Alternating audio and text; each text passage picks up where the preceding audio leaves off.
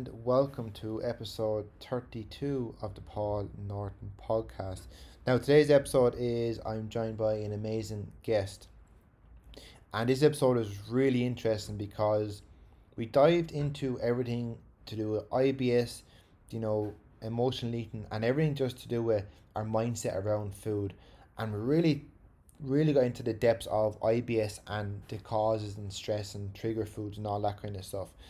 So this is going to be an extremely valuable podcast for anyone who wants to either improve their mindset with their food, relationship with their food, and also if you are struggling with IBS or even small signs of IBS, this is going to help you massively. I hope you enjoy this podcast and take care. So I guess first of all, thanks for coming on. Like it's really good to have you on. So I suppose rather than me explain who you are, it'd be good to you explain who you are and what you do and stuff. Yeah, well, thank you so much for having me, Paul. So my name's Sarah. I always say this part because you're kind of like, oh, what do I say about myself? I'm a nutritionist and yoga teacher, and I specialize in gut health, IBS, and improving our relationship with food. So my kind of interest in gut health and IBS comes from my own experiences with having IBS and trying to navigate all of the confusing information online that's completely contradictory and telling you to cut out everything and anything and leaving you with very little foods left to eat. And then I suppose that kind of experience, affected my relationship with food a lot as well, because it was that fear of, if I eat this, is it going to cause a flare up? Is it going to cause me pain? And again, that kind of short list of foods and fear and different things like that. So through that experience, I obviously did a degree in nutrition for 4 years. So I had that little bit of extra help that I could kind of have that ability to research properly and have the skills to do so. And through that and my experience and trial and error of a lot of different things, I kind of realized that management of gut health and IBS is so much more than just food. It's a lot to do with our exercise, our stress levels, our sleep, and particularly our relationship with food too. It's a lot less about eating less and less and less and taking things out. A lot of it can be to do with adding lots of things in, and getting enough food can really impact our digestion and our IBS symptoms, and then work on that relationship with food and reducing that fear and that sort of stress of and panic and anxiety of foods can be really, really helpful too. So I also work with a lot of people with issues such as kind of emotional eating, binge eating. Don't really like that term because not binge eating disorder, that's an eating disorder, but the sort of habits that some people may develop. And as I've worked with both types of clients, I've seen a huge crossover between the two in the past year or so. So through that experience and a little bit of research, I've realized that the two kind of have to go hand in hand. If you have a poor relationship with food, that can impact your digestion. If you're particularly, say, if you're emotionally eating, that can cause a lot of discomfort and bloating, things like that, due to kind of increased food intake. Equally, if you're scared of a lot of foods, that can cause impact on your digestion by not enough food, which doesn't really help your digestion. And then a lot of them can cross over. Sometimes IBS can be really lonely and causing a lot of stress and anxiety, which can then lead to comfort from food and emotional eating, and vice versa. So anyway, there's a lot of crossover in the past year. So for that reason, it's sort of, they go hand in hand, and they're kind of the two areas that I sort of focus on now with clients. So I guess what is IBS? Like what is IBS Yeah, it's probably a really good place to start. So IBS is short for irritable bowel syndrome. And I suppose because I'm so familiar with it, I kind of forget that I should probably say the words instead of just the 3 letters. But it is a functional gut disorder, which is more commonly described now as a disorder of the gut-brain axis. So I'll go a little bit into the gut-brain axis because I think it's a really important aspect of IBS that is definitely getting a lot more attention, but up until maybe the last year or so was not really given a lot of limelight, partly because of the lack of research, I suppose, as well. But the gut-brain axis is basically I like to describe it like a telephone line between the brain and the gut. So if you can imagine, you call up, okay, let's just say the brain will call up the gut to say, hi, just letting you know there's some food coming if you just before your meal. Let's get ready by producing some gastric juices, stomach acid, enzymes, different things like that to cope with the food that's coming in and digesting it. So the gut is like, thanks so much, brain, cool, we'll get that sorted for you now. And then maybe 10 minutes after you finish your meal, gut picks up the phone and it says, hey, brain, just letting you know, we're pretty full down here. Do you want to tell her to stop eating? And then the brain's like, cool, let's stop. And usually in a normal situation, you get that sensation of fullness. And unless you're an Irish person, you cannot leave anything on your plate, and you stop eating. So that's just a very simple sort of way to describe that. It's very, very simplified. But another way to kind of imagine that is when you have, say, an exam or a presentation and you feel that sort of butterflies feeling in your stomach. That's that sort of stress or worry kind of being translated down to the gut. The brain is like, hey, we're doing something now. It's a little bit stressful, a little bit worried, but just letting you know, you might need to open the bells to let go and make us lighter in case this stressful situation is a threat and we need to get away. So the gut is like, okay, cool. Let's bring it to the bathroom, and then boom. But this is caused by the blood. Basically, the stress response is our sort of evolutionary response to a threat or a stressor. So if we think about in caveman times when that was really, really useful, you might be walking along and you see a predator like a bear or a lion, and in that moment you need to say, right, we need to get away from here or fight the bear. And in that moment, your brain responds really, really quickly by releasing a load of hormones such as kind of cortisol, adrenaline, noradrenaline to help your body to get away from that bear. And one of the things it does there is it switches off your digestion and anything that's not useful or needed in that moment, to save energy for the working muscles to either fight the stressor or to get away. So when this happens, the blood is drawn away from the gut and towards the working muscles, because that's the part of the body that needs that oxygenated blood and that energy. So that's where you feel that sensation of butterflies in the stomach or kind of somersaults. It's the blood moving away from the muscles. So this is really useful when you're in a situation like that that's really, really stressful, because you can get away pretty quick. But these days, it's not so often that we're being chased by a predator. It can happen, but not really that often. But our stressors are so different. So you could have 4 different stressors coming at you all at once, and your body still responds in that same way. So you might think about a stressful email from a colleague or a boss, a person who just makes you feel really uncomfortable or worried. So that could be like a family member or a bully or someone in the workplace. Your phone ringing, that's kind of like, whoa, something's happening. Social media can be with all the scrolling, and reading and seeing different things and the comparison. So there's loads of different stresses that we can experience all at once now, which can unfortunately leave us in this sort of stress response, which is continual. Whereas in the caveman situation, we get away from the stressor, the rest and digest situation comes back in, and all the kind of stress hormones go down. We come back to a state of homeostasis, digestion comes back to normal, everything else comes back to where we're nice and calm and chill. It's a lot harder for us to do that in our modern world because of all this stimulation that we're getting, all the different things you have to juggle, like your kids, for some people, kids, family life, working, pandemic, all these different things coming at you. It can be really, really hard to get back to that rest and digest without some extra sort of focus and attention on that. So for this reason, that stress response can play a really big role in irritable bowel syndrome or any digestive issues. You don't have to have irritable bowel syndrome to experience this. It can be very common.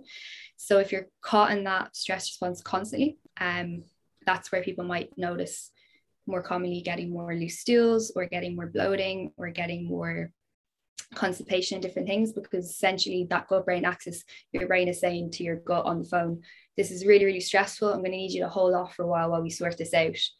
And he may never call back for a long time because it's not been sorted out sort of way, basically. So when you're still eating maybe, but it's not really the body's not fully able to process that food properly. So you might find that bloating or the loose stools or different things like that. So that's a very long-winded way to describe IBS. But there's also lots of other factors too that we might go into later on. But I just always need to bring the stress component in because it just plays such a strong role. And we really need to focus on that because it really is driven by stress through that gut-brain axis. So without focusing on that stress, it's really hard to address what's going on. That's such a good point because as I've got sometimes IBS and they've gone to the nutritionist, but they've never really talked about stress. They've always, the person they've gone to has always just tried to cut out the foods and cut out as much food as possible. So like how do you get diagnosed with IBS? Like what's the process to like that? How do you know you have IBS?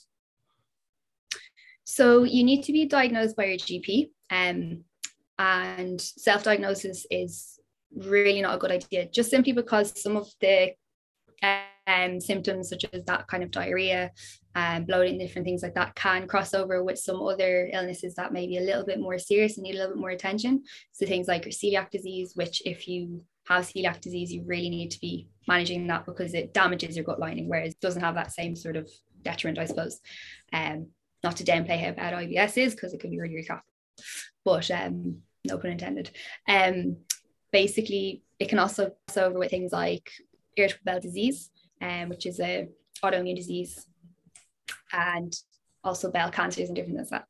So basically, it's more of a sort of diagnosis of exclusion that your doctor will do. There's a few blood tests that might be done, but generally they kind of check everything's okay, that you're not celiac, don't have irritable bowel disease. And once all these things have been crossed off, you generally will get that, okay, you've probably got IBS. Here's a list of foods you should probably avoid and then send on your way. Just exercise, eat well, you'll be grand.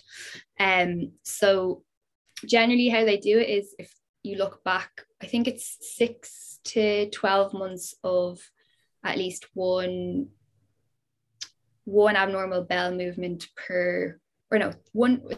three abnormal bowel movements per week? And that can include things like your loose stools, constipation, or a combination of the two. And with that information, they can say, yeah, it's probably going to be IBS. So yeah, that's sort of the main thing is go to the GP, get the test done. And if you have everything else clear, that's generally what you're going to get. And sometimes now it might not be IBS. It might be a lifestyle situation where you might be not sleeping very well, really, really stressed, not really eating enough or eating a little bit too much or different things like that. So it's unfortunate they don't go into a little bit more detail on that side of things, because a lot of people might come to me and they've got a diagnosis of IBS, and actually when you work on their lifestyle and things like that, it almost is like it disappears, if that makes sense. So yeah, it's very simple to diagnose with the GP, but again, it's the treatment of it is a little bit more complex. That would probably be helpful with somebody else, if that makes sense. What would be, I suppose, if you had IBS, then what are the kind of trigger foods? Is there trigger foods IBS, or how do foods play a part in like IBS for gut health? So there are a group of carbohydrates they come under the umbrella term of FODMAPs, and FODMAP is an acronym for fermentable oligosaccharides, monosaccharides. I have to think of it. Disaccharides, monosaccharides, and polyols. And these are all different types of carbohydrates which are more fermentable in the gut. And for those with IBS, they can either cause more fermentation, which is where you get the bloating. And for others, it might cause water to be drawn into the gut, which then causes more loose stools. So the more water you have in the gut, the more loose your stools are going to be, and the more kind of it triggers a release of more water stools, basically. So these foods will vary completely for a lot of people. And this is where it gets a little bit complicated, because with the low FODMAP diet, which is often what a lot of people will get that sort of printout from the GP, which is generally from a website which hasn't really been updated in maybe like 5 or 6 years or something. And they say, go on off on your way and just cut out all these foods and you'll be grand. The thing is with the low FODMAP diet, it is a very evidence-based, the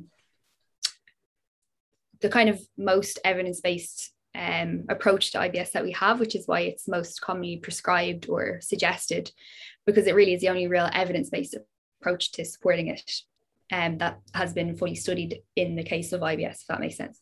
So basically, how it works is it's meant to be a 3-part diet or a 3-phase approach. So first you have the elimination phase, which should be no more than 2 to 6 weeks. If after the 6-week mark you feel no improvement, then your symptoms are unlikely to be caused by food. And that's the point where you say, let's cut it. There's no point in continuing. Second phase is going to be then the reintroduction phase. So this is where you get to trial the different foods. So usually it's done in kind of groupings of the different FODMAPs. So a certain amount of the food will be trialed, and then maybe a little bit more of it and things like that to see how the gut reacts, which is great. And then the third phase is the personalization phase. So every single person is going to be triggered by different foods and different amounts of those foods.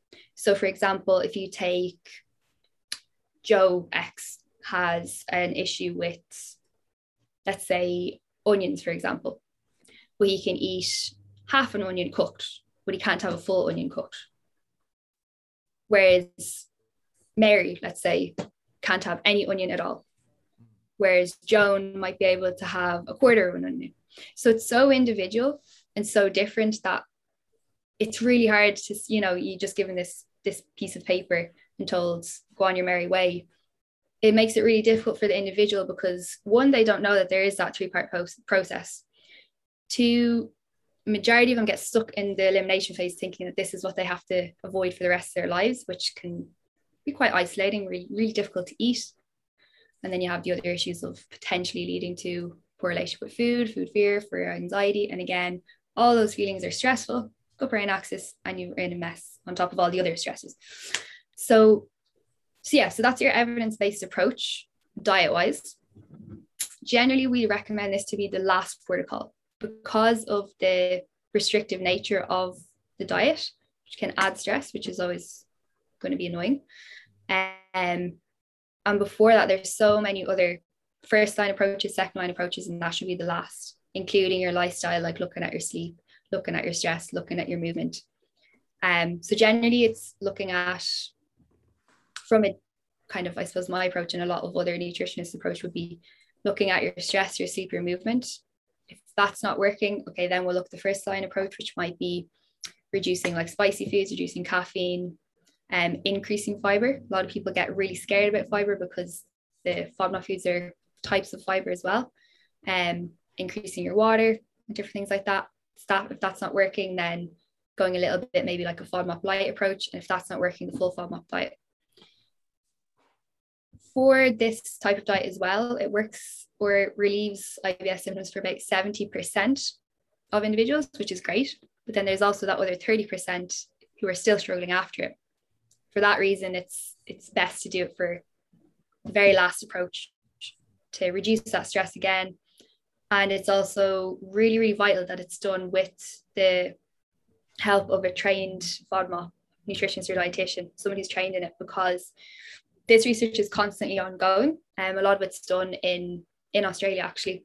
And the FODMAP foods are being updated constantly. Levels of FODMAPs in different foods is being updated constantly. And this information is fed to those who are trained, whereas a lot of the information online could be dated for a few years and may not be relevant anymore.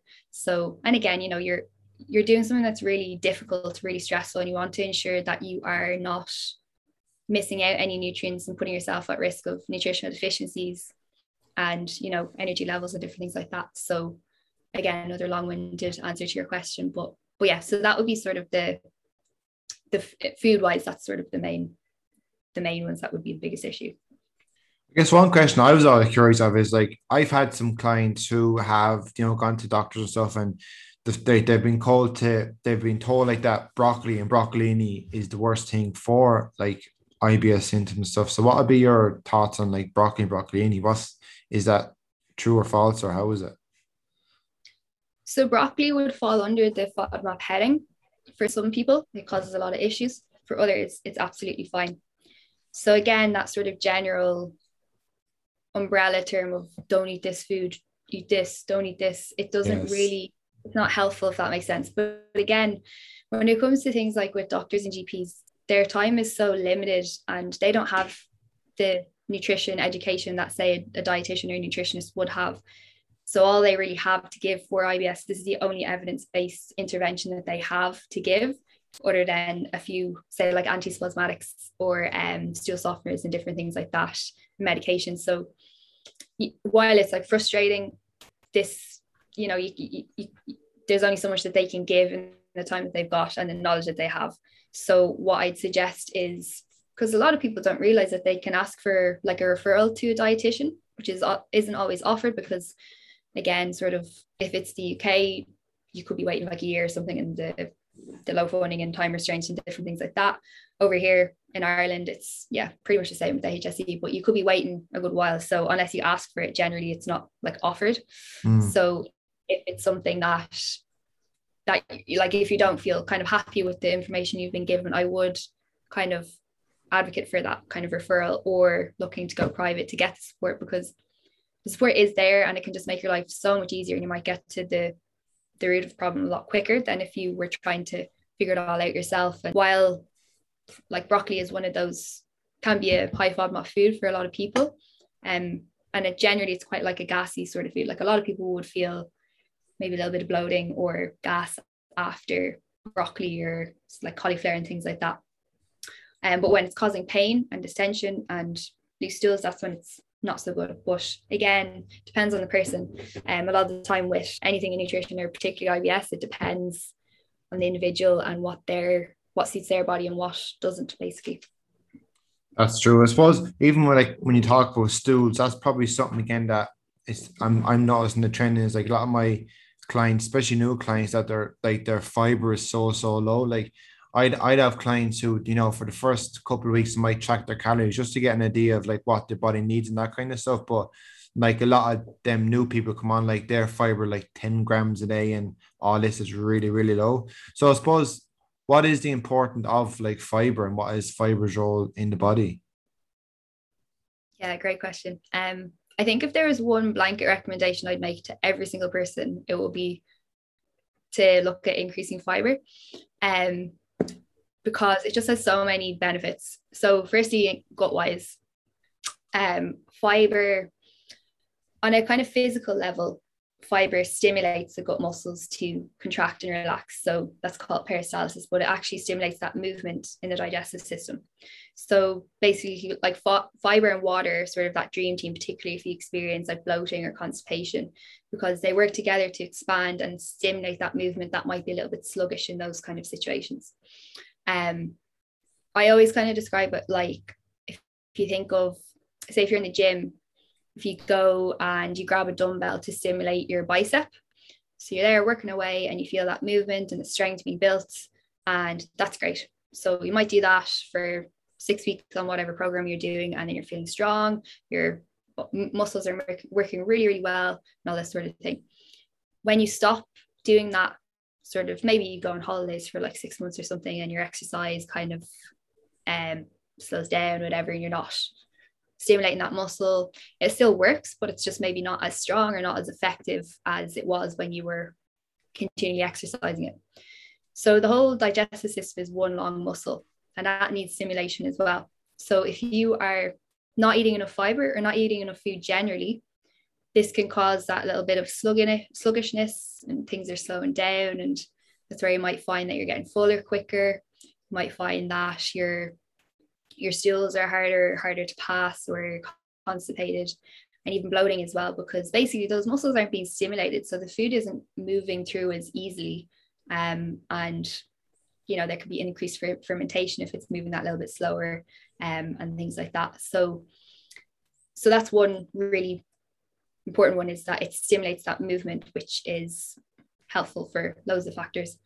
And secondly, it feeds our gut microbiota, and this is the kind of ecosystem of microorganisms, bacteria, fungi, yeast that live in your large intestine, and these are really, really beneficial. And fiber is basically like their food, particularly resistant fiber that we don't digest. That feeds the bacteria in our gut. And the more of these beneficial microbes that we have, the more healthy we are, because they have so many benefits to us.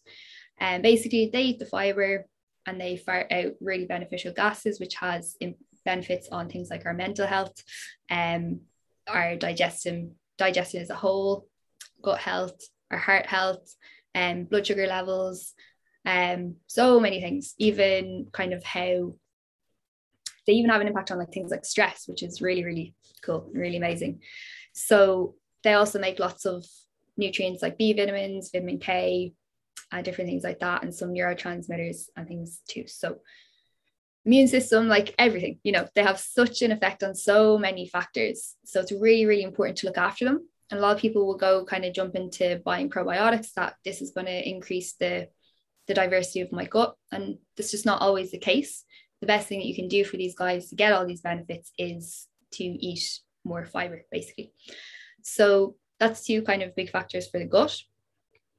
Kind of already mentioned that it can benefit your mental health. So there's lots of different studies and things like that coming out that, in addition to say for somebody with mental health difficulties, in addition to treatments, say like talk therapy or medication, sort of Mediterranean style diet, which would be quite high in fiber with like the kind of whole grains, fruit and veg, nuts and seeds, different things like that, can be really, really helpful to support improving mental health. And again, it's partly to do with like the gut microbiota, the vitamins and minerals that you're getting. And again, I think we generally feel a little bit better when we're not eating really heavy foods, I suppose. So that's always going to be a plus, I think, particularly at the moment when there's a lot of mental health going up and down kind of with the past year and things like that. It also benefits our heart health. So getting enough fiber helps to reduce cholesterol. Basically, it binds the extra cholesterol in the gut that were in the blood, it's called circulatory system, and removes it from the body. So that's always a plus too. It's going to reduce your risk of things like cardiovascular events, stroke, heart attack, and different things like that. So fiber is really good for us. It does lots of different things, and it's just so beneficial and so helpful to so many things. So generally they kind of recommend around 30 grams per day is sort of that recommendation that the research shows is to be really beneficial. For some people, particularly if you've got IBS, it might be a little bit too much. For some people, it might be too little.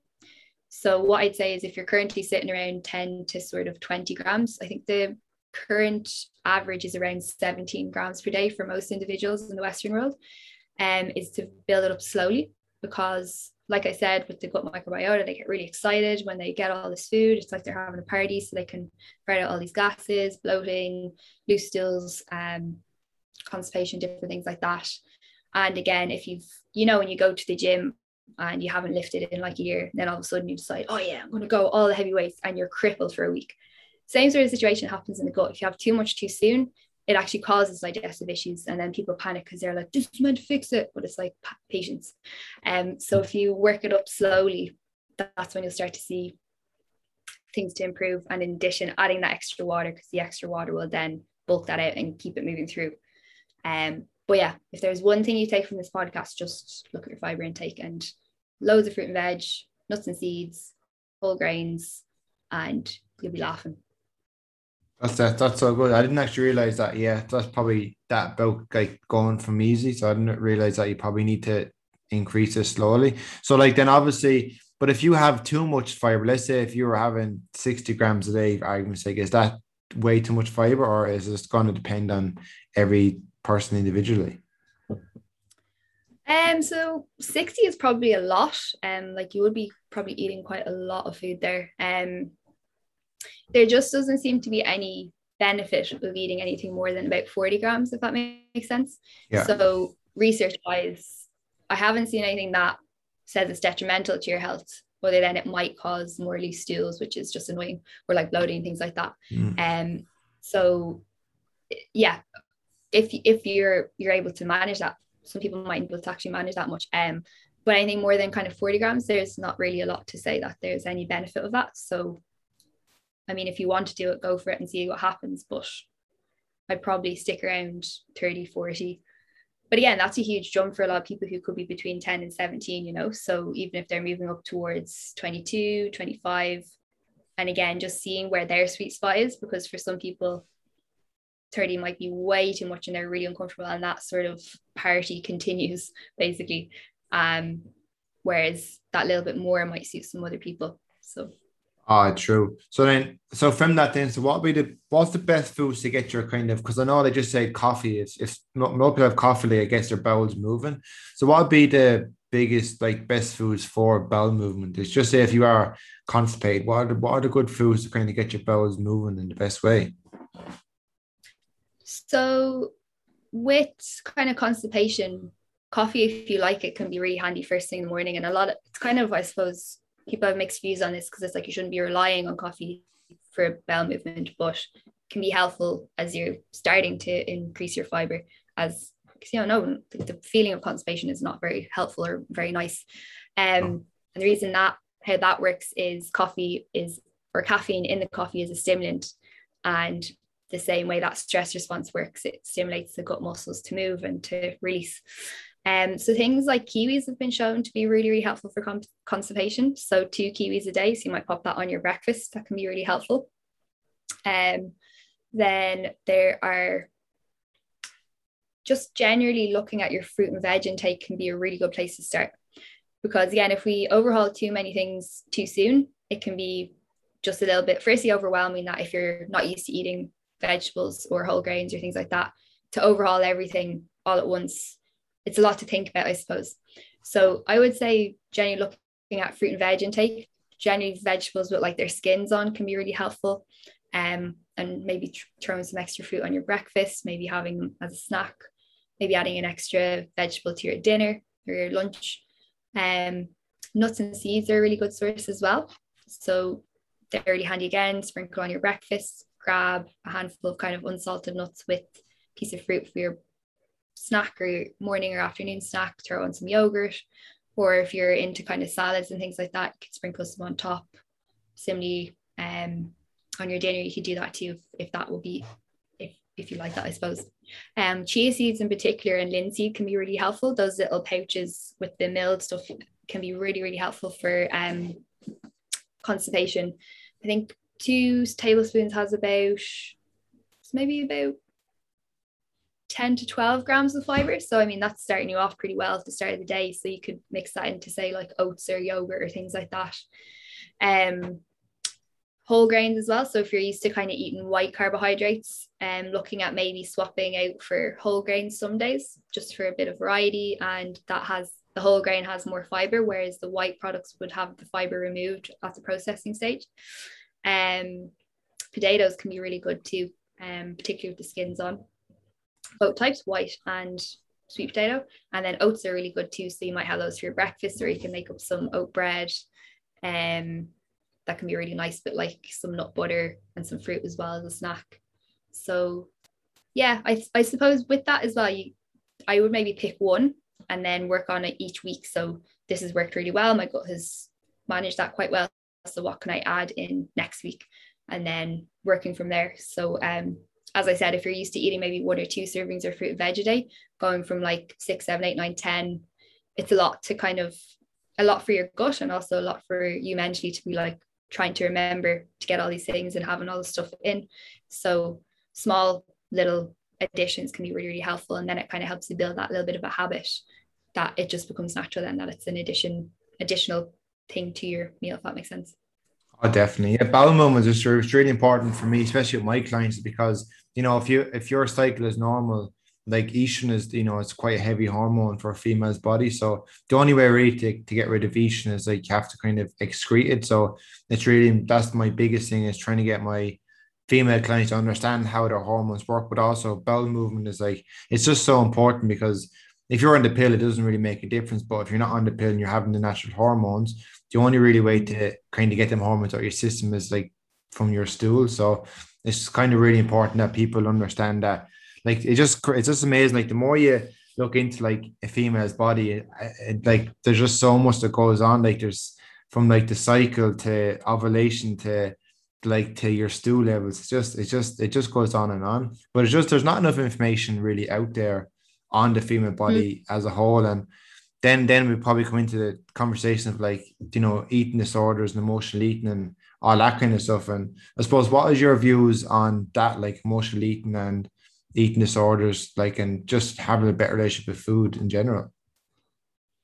Yeah, it's so interesting as well when you bring up like estrogen in the female body and stuff like that. Like it's all those like fad diets in like the kind of 1900s or whatever, like it really just didn't do the female body justice. And it's so sad that females felt like it was their fault for not being able to follow this diet when actually it was their biology needing more, because they're doing a really important thing by ovulating every month and having that body ready for a potential pregnancy and also all those different things. But yeah, with like, I suppose emotional eating is something I work with a lot, but I think that's like a real sort of, has like a bad reputation or whatever, that it's like, oh, you're not disciplined enough, or you've no sense of self-control and emotional. Why are you emotional? That's a terrible thing to be and stuff, you know. We all have to be happy, and particularly in Ireland you have to be grand all the time and stuff like that. But in my opinion, I think it's also maybe shifting a little bit. People are starting to realize that emotional eating is actually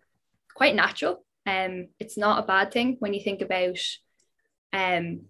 like all the emotions that we experience and all those emotional ties that we have to food. So for example, when you're a child, at first when you're born, you're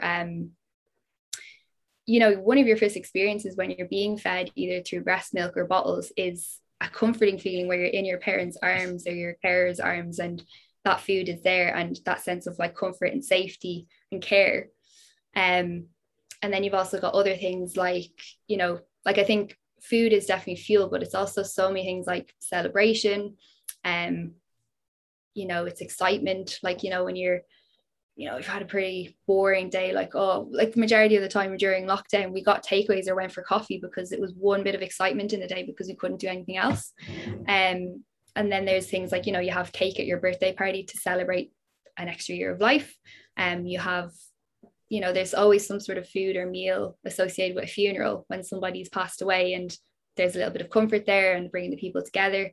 When we go out for meals with friends, it's a great way to be social, enjoy yourself and having fun. And, you know, there's so much more to food than just that fueling aspect. And while that's also a really, really important aspect too, particularly with when you're exercising and performance and things like that, there's also these other factors that when it comes to it, like food is actually very emotional. And you might have those memories with, say, a family member who, say, very generic idea, you used to cook with your granny, say she used to make cookies with you, so cookies might have that sense of comfort of that individual who made you feel safe, help, or like cared for and happy, as all those memories of making cookies with your granny. Or I think a lot of people have that favorite dinner that one of their parents or guardians used to make, that, oh yeah, that's what I really want now, like it's a real cold day, feeling a bit crap, and I really want like a big pasta bake that my mom used to make, or different things like that. So all these different things, like those foods can give that internal sense of comfort and warmth and heat when we're feeling that, not feeling that way, when we're feeling emotional, we're feeling upset, lonely, bored, anxious, stressed. So all these different things play a role. And then the other side of things too is, if you're eating emotionally, or you've recognized that you're eating in response to various emotions, that tells you something, that you have an unmet need. So I think that it can be a really useful tool. So if you find that this is happening quite often, then it can be like, okay, so this is happening. What is driving this? What am I lacking? What need am I not meeting? So maybe that could be, again, going back to the stress, it could be that life is really stressful right now. And I think we all experience an element of stress in the past year. And that might be a way to kind of help you feel better, because generally we tend towards more sort of like, females tend towards sweeter foods, males tend to tend towards more kind of wholesome like meals.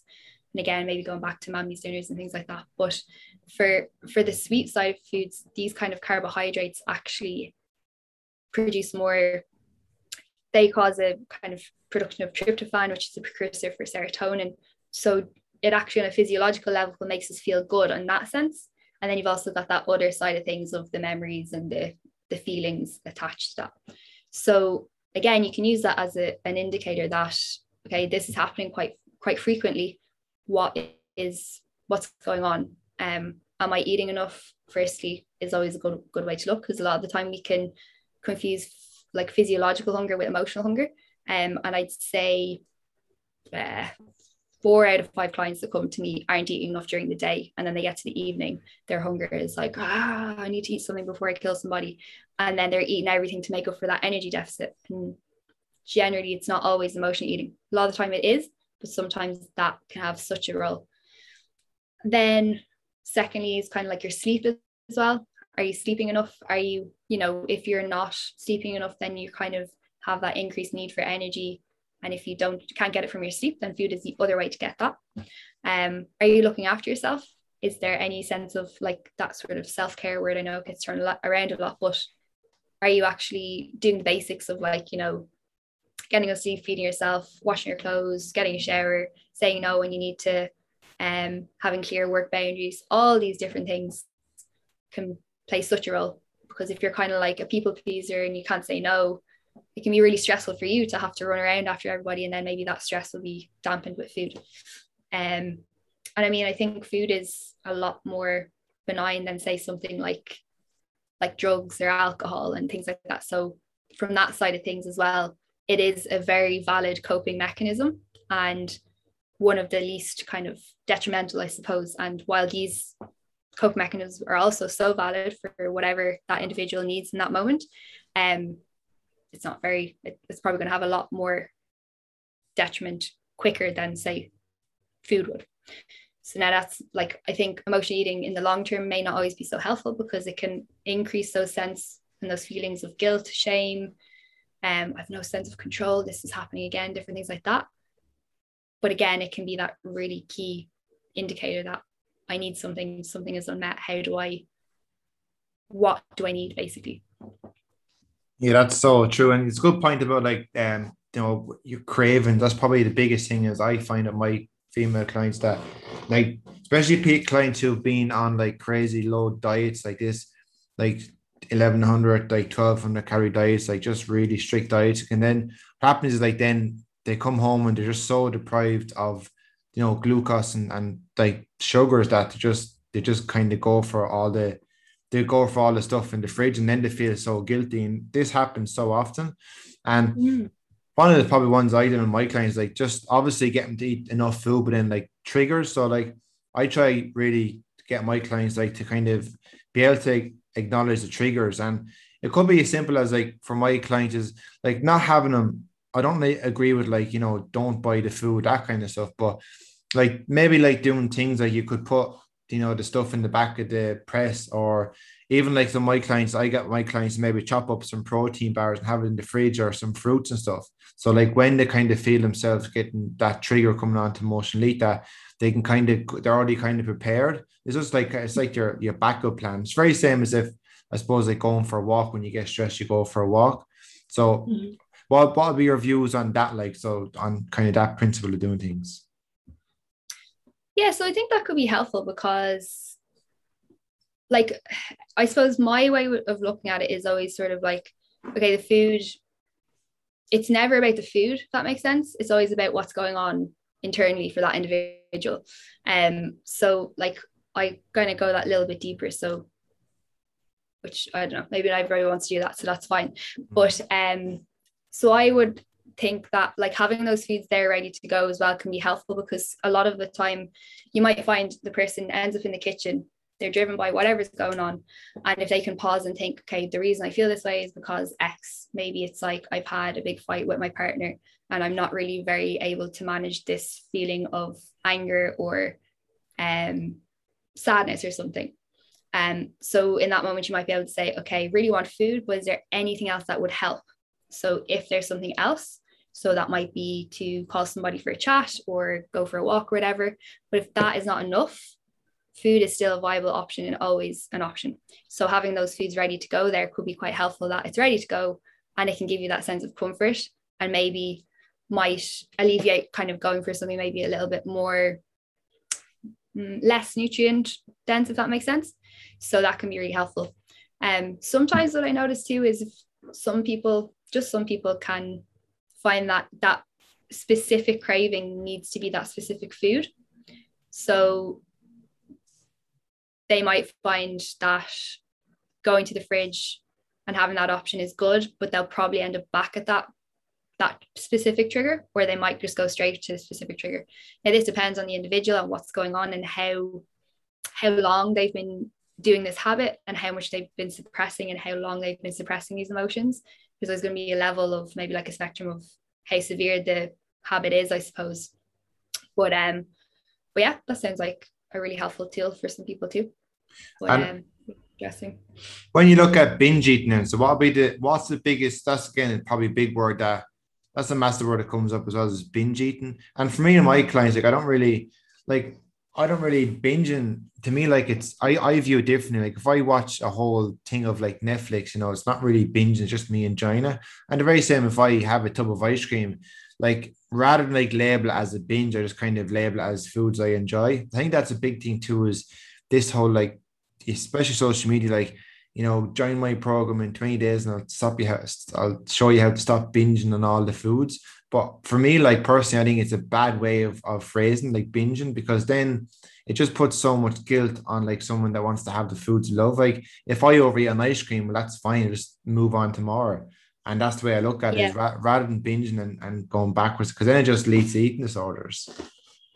Yeah, that's actually a nice way to look at it. Like even, with Netflix binges, people get such guilt for watching a whole series. And it's like, yeah, but maybe that's what you wanted to do. That's fine. But like you said, it's like you're just enjoying it. Like as soon as you change that word, it just completely changes your approach to it or your feeling about it, doesn't it? But yeah, I definitely agree. The binging, or the word binge, has such a negative association to it that as soon as you say it or think it, you're a terrible person and you should have had more self-control and all that sort of thing. And it is a tough word, because you have binge eating disorder, which is an eating disorder, and that's completely, out of our scope. But you have that sort of spectrum of like, maybe it's hard to like think of another word, I suppose, because you have like overeating, which is maybe earlier on the spectrum, that maybe that was to do with not eating enough during the day. And then you might have other people who have like a planned sort of episode of binging, and it could be triggered by seeing a certain individual or an experience or a sense of loneliness or different things like that. So I suppose with the binging, it's a lot more planned than like emotional eating. Emotional eating is generally sort of like in that moment that it's like right there and then that emotion needs to be sorted, whereas binging could be a more planned experience where, again, I can't think of another way to like describe that, but binging as opposed to binge eating disorder, and that word binge can be thrown around quite a lot, and people's perception or idea of what a binge is can be very, very different. So for some people, it might be that they, like you said, maybe had an extra, maybe like half a tub of ice cream or something, and it was like, oh my God, like I ate so much. For them, that might be a lot of food and they're not used to that, and it's out of character for them. For somebody else, it could be a tub of ice cream, packet of popcorn, chocolate bar, like loads of different foods and things like that. So I suppose it's quite like individual on a level as well, that it's like, okay, well, what does that word mean to you, and what does that entail? And again, going back to sort of what's going on, what is driving that, because it's not a lack of sense, a lack of control, it's not a lack of self-discipline, it's a human need that needs to be met, and this is what you're using to meet that, and there's absolutely nothing wrong with that. It's just about reframing that firstly, like you said. Maybe I think it's a bit hard for people to be like, okay, I just ate it and moved on, because that guilt can be so strong, and maybe the emotions that are already there, and for some people it can work quite well. But if we can look at, okay, well, what is driving this, what's going on, and how can we look into that more? And then again, you've got that scope of, okay, where is my line and where is the referral to the mental health professional? So being really, really clear on that too is always helpful. But there is that role of, okay, are you eating enough? Are you sleeping enough? And different things like that. So yeah, that word's a tough one, I think, because I think it means different things to different people, doesn't it? Even between us and say an individual, we'd have a similar idea, whereas someone else might be completely different. No, exactly. I just feel like, for me, like, I think it's just a lot of social media pressure, and this whole like I've seen so much like influencers and like selling the plans that will stop you binge eating, and it just brings a negative spin into it, I suppose. Yeah, for me, it's like, well, number one is once I get any client, any female on like a good high protein diet, a good food with good carbs and good fats, their whole body changes. Like once you can get like a female like to, lift some weights and just get that resistance training and like start get a protein high, get some good carbs, good fats, their body just runs in a different way. And then like they don't crave as much foods. Because generally, as you said before, like females will crave that sweet foods, but then as soon as you start getting, like I've noticed, like especially in Ireland, like protein is like non-existent. Like I'll take on a new client and they'll show me their food log for a week, and it's literally like morning will be the 4 or 5 Weetabix, lunch will be a breakfast roll, and dinner will be like 15 spuds, some mushy peas and like a bit of frozen fish. It's crazy. And it's just education, and once I can get them to get more protein and stuff, they just feel so much better. But I think, like, especially in Ireland, I think the lack of education is just not really there, especially around nutrition. And every female, like no matter what age they are, it's so genetic. It's the same. Like the Weetabix, the breakfast roll, or the sub and then like 15 spuds and some mushy peas and like frozen fish. Yeah, and I think as well, females learn so much like nutrition advice in inverted commas from like their, aunties, mother, sister, and whatever diets they've been and what they've watched and observed, whether they're aware of it or not. Most of us aren't. We just absorb everything that we see when we're a kid, and that becomes the norm. So it's sort of like, but this is really healthy because I'm not eating carbs, or I'm not eating fat, or I'm not eating this. And it's kind of like, okay, why don't we discuss what about that feels healthy? And then when you open that conversation, it's sort of like, don't know, I just saw my mom do it. So like, it's funny that way too, isn't it? And yeah, like you said, once you get people eating enough for their needs, it can have a profound effect on these habits. For a lot of people, it can really completely undo what's going on.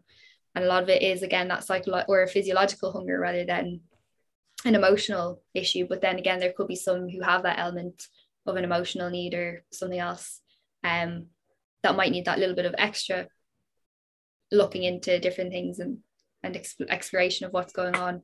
But like that, yeah, getting enough protein can be so helpful. And we just don't do it because it's not the norm, really, isn't it? Like you have your cereal for your breakfast and you have a few sandwiches or something, or your roll, and like that, yeah, a million spuds and like whatever meat was in the freezer that day, like that your mom like threw out, like and then you just take those habits to your own life then as you grow up too, because it's funny, isn't it? Oh, it's crazy. But I guess then if we go back to like, emotional eating, like where is the borderline between emotional eating and like, an eating disorder? Where does it kind of cross the line in your opinion from what you've experienced? Yeah. So I suppose for my scope, like disordered eating is more my realm, and then an eating disorder. So like disordered eating can be on sort of like a spectrum. Some people will be worse than others. Some will be driven by behaviors they've watched, maybe dieting patterns, different diets that they've tried, emotional factors, different things like that. Whereas an eating disorder is very, very specific diagnosis criteria. Again, I suppose we get into it or whatever, but like some people might be missed because they're not in a certain BMI range or things like that. But yeah, you can kind of, how do you describe it? I suppose I don't know the exact criteria for an eating disorder diagnosis because it's just not an area that I work in, but you kind of know intuitively when you speak to someone where they're at and what your role is and when it's maybe good to refer out. So it can be things like extreme over exercise, like exercising a few times a day, or extreme under eating where they're not willing to increase their food intake at all, no matter how much you try. So yeah, it's kind of, so I suppose maybe that was a really vague answer, but yeah, there's very specific kind of criteria for an eating disorder diagnosis compared to, say, disordered eating is very vague and very loads of different factors and loads of different, not symptoms, but like indicators, I suppose. So it's not really like, whereas the eating disorder would be on like the DSM, the psychological realm. So yeah, I don't know if that answered your question, but No, it does make sense. But I suppose then from that, then like from all your clients, people you've seen, what's been the biggest driver for like people that's come to you with like eating disorders? Like what's been the biggest driver from what they've experienced that's brought them to where they are now to you? Um, I suppose there's quite a wide range between individuals, but I'd work with a mix of people from Ireland and the UK, and I suppose the general sort of way of life in Ireland is everything's grand. Mm. So, that kind of says it all. It's sort of like you're angry, it's grand. Would you get over yourself? You're feeling really sad, it's grand. Look, you have it better than anybody else. You're really happy, that's great. That's really, really grand. Or you're always grand, and whatever feeling you're feeling is kind of like it's grand, it'll pass, you're fine, like you have it better. We always look for the positive in everything, which can be really helpful, but a lot of the time it might invalidate that emotion that you really need to process, and without processing that emotion it gets stuck, and then it leads to issues down the line. Personally, because I suppose I really went down this route during the pandemic, the pandemic was like the greatest driver, because I suppose there were so many different things. Like there's such a sense of loss. So we lost our day-to-day activities, we lost our coping mechanisms, we lost people, the people that we love, we lost the ability to travel, we couldn't even go up and get a coffee, sit in with a friend and chat and things like that. We lost maybe our workplace, lost our job. So that sense of loss brings so many different emotions. So you've got like your loneliness, like we're isolated, some people by themselves at home, some people with loads of different people or family and different things like that. There was stress because we didn't really know what was going on or what to expect, or how long the lockdown was going to last, who was going to get it, were we going to get it? And then anxiety ties in with that too, that the huge anxiousness of, if I go to the shop and don't wear my mask, or someone gets too close, am I going to get it? Am I going to pass it on? All these so many things to think about. Boredom was a huge one, because sure, when are we ever bored? Like, we're working, we're texting, we're Instagramming, we're exercising, we're doing all the time. And this is the first time where we're fully forced to stop. And we're just not used to doing that anymore. So boredom was really, really uncomfortable for a lot of people. And it felt wrong. I felt like boredom as a whole just kind of feels like I'm just kind of like, what do I do? And food can have that little bit of excitement. Again, like that, you go for your coffee to get out of the house and something tastes good. You got your takeaway. And for some people, it was a little bit more than the takeaway of the coffee, because that feeling of boredom was really, really uncomfortable. So all these different emotions were brought up, and it was really hard to just be grand, I think. People really, really struggled. And while, everybody was in the same situation, we're in the same boat and we're all in this together, every single person's experience of the past year was very, very different. The different, people were working from home while also trying to manage homeschooling. People lost maybe one or multiple family members. Some people were at home. Some people were losing jobs. Some people were just generally having a really, really shit time with no big explanation or reason. It was just really tough. And I think it's the first time in a lot of people's lives as well where we're forced to actually feel these emotions, where usually we might be having these emotions and these feelings, but we're so busy doing all the things that it gets suppressed and we can get away from it. Whereas this is the first time for a long time that we're forced to feel those feelings that we're maybe not so comfortable. And we're so used to being happy and excited and energetic and going out and having drinks and having a great time and putting on this front that we mightn't even be fully aware that we're doing. But these other emotions, which are seen as maybe like negative, are just as valid as your happiness, your excitement, your elation. Again, it's telling you something, and it's telling you that you need something. And if we can learn to sort of sit with that discomfort and those emotions, it can be really helpful because they pass so much quicker then. But yeah, I think that was being forced to be still, I suppose, and wait and uncertainty was a huge driver for a lot of people. Yeah, food's that good, just comfort, isn't it?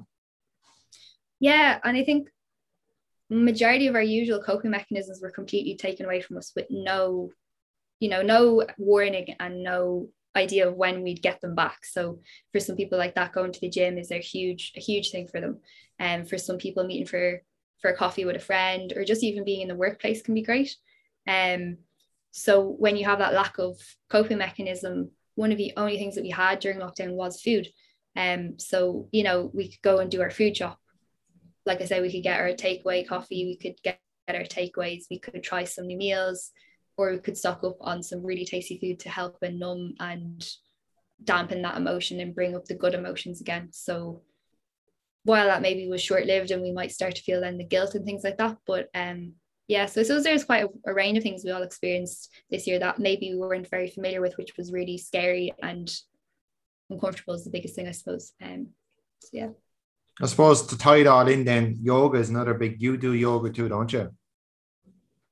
Yeah. So try to tie that in with the gut health as well, because movement has a huge impact on our gut too. So how do you find, like, so yoga for you in general, like how do you find it? What's your, like, if you were to explain yoga in like a short like stint, how would you explain it, and what's the benefit to yoga? That's such an interesting question. So I suppose to me, like, yoga is really just about getting out of my head into my body and getting a sense of stillness as well. Like, it's one of the only times even if it's that like 5 minutes at the end where you're slowing down, but it's just for me and for my mind, which is quite a busy thing. It really helps my digestion because it switches off that stress response for me.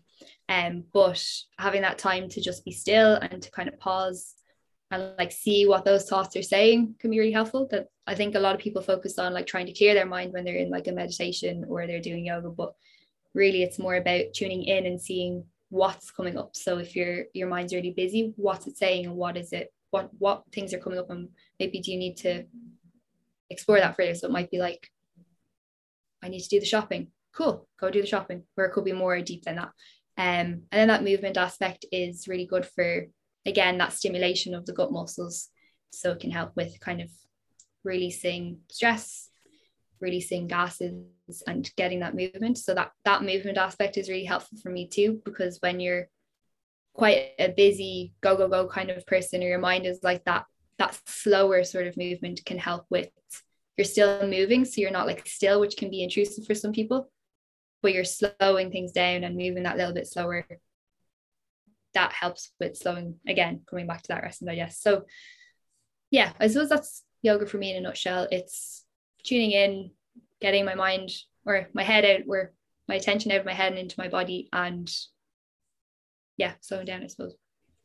Definitely getting more popular yoga. Like, I suppose like 10 years ago, yoga was something that not many do, but at least now, like, there's more and more people in yoga. And like I try like meditation every day, and even for me, like, just to yoga, just to slow it down a small bit, like just to make everything a bit calmer, isn't it? Yeah, it just gives you that headspace, doesn't it, for a few minutes, like to kind of get your thoughts together. And before you head into your workday, it kind of just helps you to stop and be like, right, okay, what's coming up today? And it could be simple as, I need to make sure I email that client. Or another day it might be like, I'm really mad this morning, but I'm not sure why. And then it can help you to say, right, feeling a bit mad, get out the journal, what's going on. And even though it's like, it can be, again, hard to get out the journal and figure out because you might want to know, but it can be a really, really useful tool, particularly in things like, well, digestion, emotional eating, things like that, because it's really helping you to get to the root of the cause.